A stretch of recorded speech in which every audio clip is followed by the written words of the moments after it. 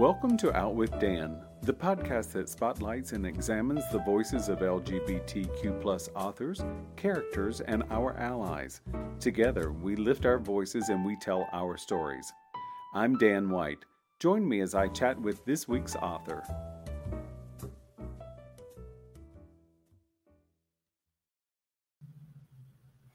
Hello and welcome to Out with Dan. Today I'm so excited to talk with my buddy Wally White about his book, Christmas Travelers. Hi, Wally. Hi. I love it. You've got one too. That's fantastic. I pulled this off the shelf and it's signed. I guess I thought in case somebody got one, they might as well have a signed copy. Totally agree. It's worth a lot more. So this book is set at Christmas. Is that a favorite holiday for you? It is, and it always has been for, my whole family. My brother is such a Christmas nut of posting stuff on Facebook that when Harry Connick Jr. had his talk show, his producers actually found my brother on Facebook and made him part of a Christmas nut job, episode. So, yeah, it's a family trait of ours, Christmas. I totally love it. I love Christmas. I think it's so fun. So give us a setup of what the book is about. It's basically a modern retelling of the Nativity story. And I paused for a second because the idea really came from years ago. I had this idea to write a script or really a TV Christmas movie for the cast of Touched by an Angel shortly after they had gone off they were done. And I thought, well, but they could come back for a movie. And but I had a writing partner and we had a learning experience about writing for characters that we did not own. And so the idea kind of went from what I had originally had for the Touched by an Angel group and then kind of developed into, well, what would that look like if it were all brand new characters that I really have the right to tell the story of. And so then it became about the journey and the traveling part of the Nativity story, but in modern times. So airplanes are used and all of that sort of thing. Well, I think that was a fun thing about it. When I first started off, all the characters do take an airplane ride. And I thought, well, a modern retelling of the Nativity on an airplane could be problematic or fun. Right. So let's get into your characters some. So one of your main characters is Nellie, who's a feisty old broad. And but she brings with her a lot of wisdom. And I really enjoyed reading her. And I got this sense that she knew exactly what she wanted. Sometimes she would make you pull it out of her, but she knew where she was going on her journey. Right. Yeah. And, Nellie is, a couple of things about, you and I have a shared former friend in Della Reese. And Della's voice was always 100% in that character. And, but, I wanted to be sure that it wasn't Della, that it was this other person, but her voice and that kind of surety that came from that was always there in that. And, but then the name Nellie I chose very specifically because that was Della's mother's name. And I had a great aunt with that name. In fact, in the book, Nellie's sister's name is Opal, and I had an Aunt Nellie and an Aunt Opal. So, I kind of tied together some of that and some of this. And I wanted it to be, that's where Nellie is a singer and kind of a former famous person, but she's been out of the game long enough that she's not automatically recognizable. But that didn't mean that she doesn't stride with that same kind of stardom that, because that's who she is, so that's why she's described with her jewels on and her, all that stuff and her style. And I had such a great love I still do have such a great love for Della Reese that, I wanted all of that in that character. I love that.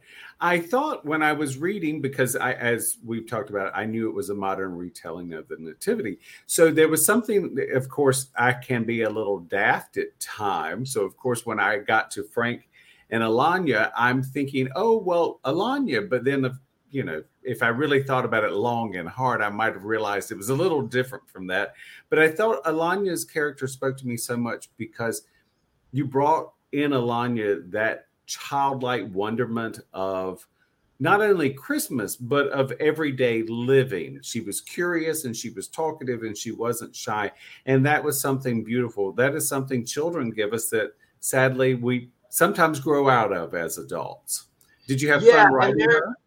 Yeah, there are things that a child can and will say that you can't honestly get out of an adult. And so it's a nativity story, modern, but so there's going to be a baby around, and there's talk about a baby all the way through because the one character is pregnant, but you still, in the story we're telling right now, for a Christmas story especially, you just needed that child that can say and do things that are gonna really be part of a Christmas spirit story that you're not going to get just out of a room full of adults. I totally agree. And I do. That is one thing about children that is so beautiful. They do bring a different perspective to it. And they have a curiosity that, I think adults have a curiosity too. I just don't think we have it quite as honestly as children often do. And so that's a beautiful thing. And I so enjoyed her voice in this part. So that was wonderful. And then we have Charlie and Holly, who Holly is the vessel, I guess you could call it. And give us a little setup about what they're like. Yeah, I mean, look, I'm from the South, as you are too, and so I definitely wanted that Southern part because when I start talking about my favorite Christmas traditions and stuff, there's going to be some Southern stuff in there, so I wanted that in there. And Holly really became part of a lesson I'd learned after my dad passed away. That meant next Christmas, my dad died in August. This was back in '98. And then the Christmas after that, there were things that my mom didn't want to do. And I understand that in a different way now, 24 years later. But at the time I was like, we've got to push on. We got to carry on. We got to do. And so it was about, the lessons from that really I was able to do through Holly and Charlie in that but it's Christmas and it has to be A, B, and C. Don't you know we've done D, and people getting so caught up into it has to be this way or it's not Christmas. And then that really ended up being the driving force behind the whole story of like, this is the Christmas we've got. Yes. So let's make this Christmas as magical and wonderful as possible, as opposed to being upset that you're not going to have the exact same one you've had all these other times. And I think that to sort of get a little metaphysical, I think that's a lesson we all learn in death and in grief, that the person may not be physically there with us, but the spirit of what we had before, or maybe even their spirit, is still with us. And that is something that I think that we all go through when there are changes in our lives. And it doesn't have to be death. It could be simply something as these two characters do. They've moved to a new city. So there's a death, if you will, of what it used to be like. And sometimes it does become extraordinarily difficult to figure out, how do I put all of my past into my current so I will still enjoy the same holiday that I enjoyed before? And I think that is difficult often. Right. And I did notice that if they make it to Newark, which, you and I have definitely both been through Newark, and it's lovely, but they do make their way to New York City, which, of course, I think that for most Americans, New York City is a fixture in the world of Christmas. because it's done so over the top. And of course, in my estimation, I think New York becomes yet another character. Did you feel that way in writing it? Yeah, and I lived in New York for 5.5 years, and I have always said that I have three favorite months in New York City, and that's April and October because the weather is perfect, and then December because I think there's no city in the world that does Christmas any better than New York. I'm not saying other cities don't do it good, but I don't think anybody does it better than New York.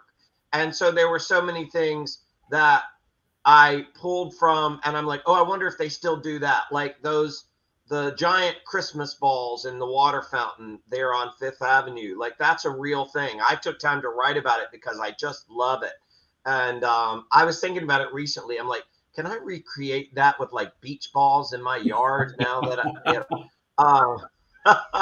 but yeah, so yeah, right. So yeah, so there was, and I have been kind of trapped in Newark Airport for a full day, and I have walked the streets of New York when I ended up having to walk further and more uncomfortably than I had planned, or mine was like it was raining, and I always depended on never worrying about having an umbrella because in New York City, the second there's a drop, they all pull their crates out, and the umbrellas, these are old prices. The umbrellas that were selling for $5 are now suddenly $10, and you happily pay it. And like I was doing, and then suddenly this one day, there were no umbrellas, and now I'd already walked 10 blocks, and now I'm soaking wet by the time I see an umbrella, and I'm like, what's the point? I got 10 more blocks to walk. And I'm just dripping. And so, I used that for Jack and like this journey that she had to take that was not the journey she'd planned, and the uncomfortableness of it, but then also, kind of the fun stuff that comes from that. Yes, and speaking of Jack, I do want to say for the world to know that Christmas time we should not impose on single people, because single people might enjoy Christmas as much as married people. Right. Jack gets thrown into this trip because her boss wants this particular thing done, but the boss wants to stay home with the family, and I'm like, I might have been there once or twice in my life. I bet you have as well. Right here. Yeah. Yeah. Oh, well, you can do it. Why? Because, you don't have to worry about batteries for the kids' children or kids' toys and stuff. So I'm like, okay, yeah. So I try to disappear at Christmas and on my birthday. So whatever you need, you can do on your own because I'm not your responsible person. Right. Absolutely. So there is a foreword by Della Reese at the beginning of the book. Tell us how that came to be. Yeah. So my cousin, who was my editor on the book, as we were finishing up, she said, Della, do you think you could get her to give you a little clip, just a little one sentence that would kind of go on the book cover? She said that might help since nobody knows who you are. It'd be nice to put the name of somebody that people know who they are.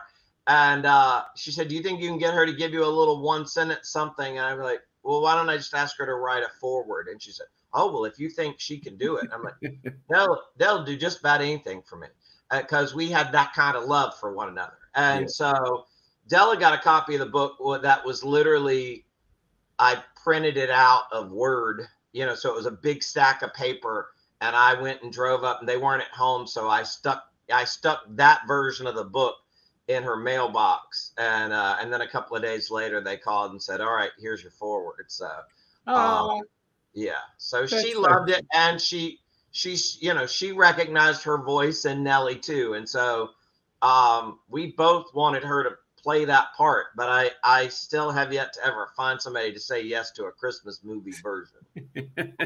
You know what? Let's not give up hope. It can always happen. That's it. Wally, thank you so much. The book again is Christmas Travelers, and it's available on Amazon. Is that correct? It is. That's kind of where it lives these days. But they get you a copy quick. Lovely. I love it. Thank you so much for hanging out and chatting with me. Yeah, thank you. And do you have any kind of social media you want to share? I'm on Instagram. There's a site called Wally White NC, as in North Carolina. And I'm on the TikTok. That's on I think it's currently Wally White Guy, like the white guy. So Okay. Wally White Guy. And so I'm there too. I let the little bluebird go. So those are the main two spots to find me these days. Perfect. Well, I wish you great success and lots of love, and I will chat with you soon. Awesome. Thank you. Thank you. Thank you for joining me for this week's episode of Out with Dan. You can find more information about this podcast and its host at outwithdan.com, on Twitter at outwithdan, and on Instagram and Facebook at GoOutWithDan. This podcast is hosted by Authors on the Air Global Radio Network, and the theme music is provided by bensound.com. Join us again soon for the next episode of Out with Dan.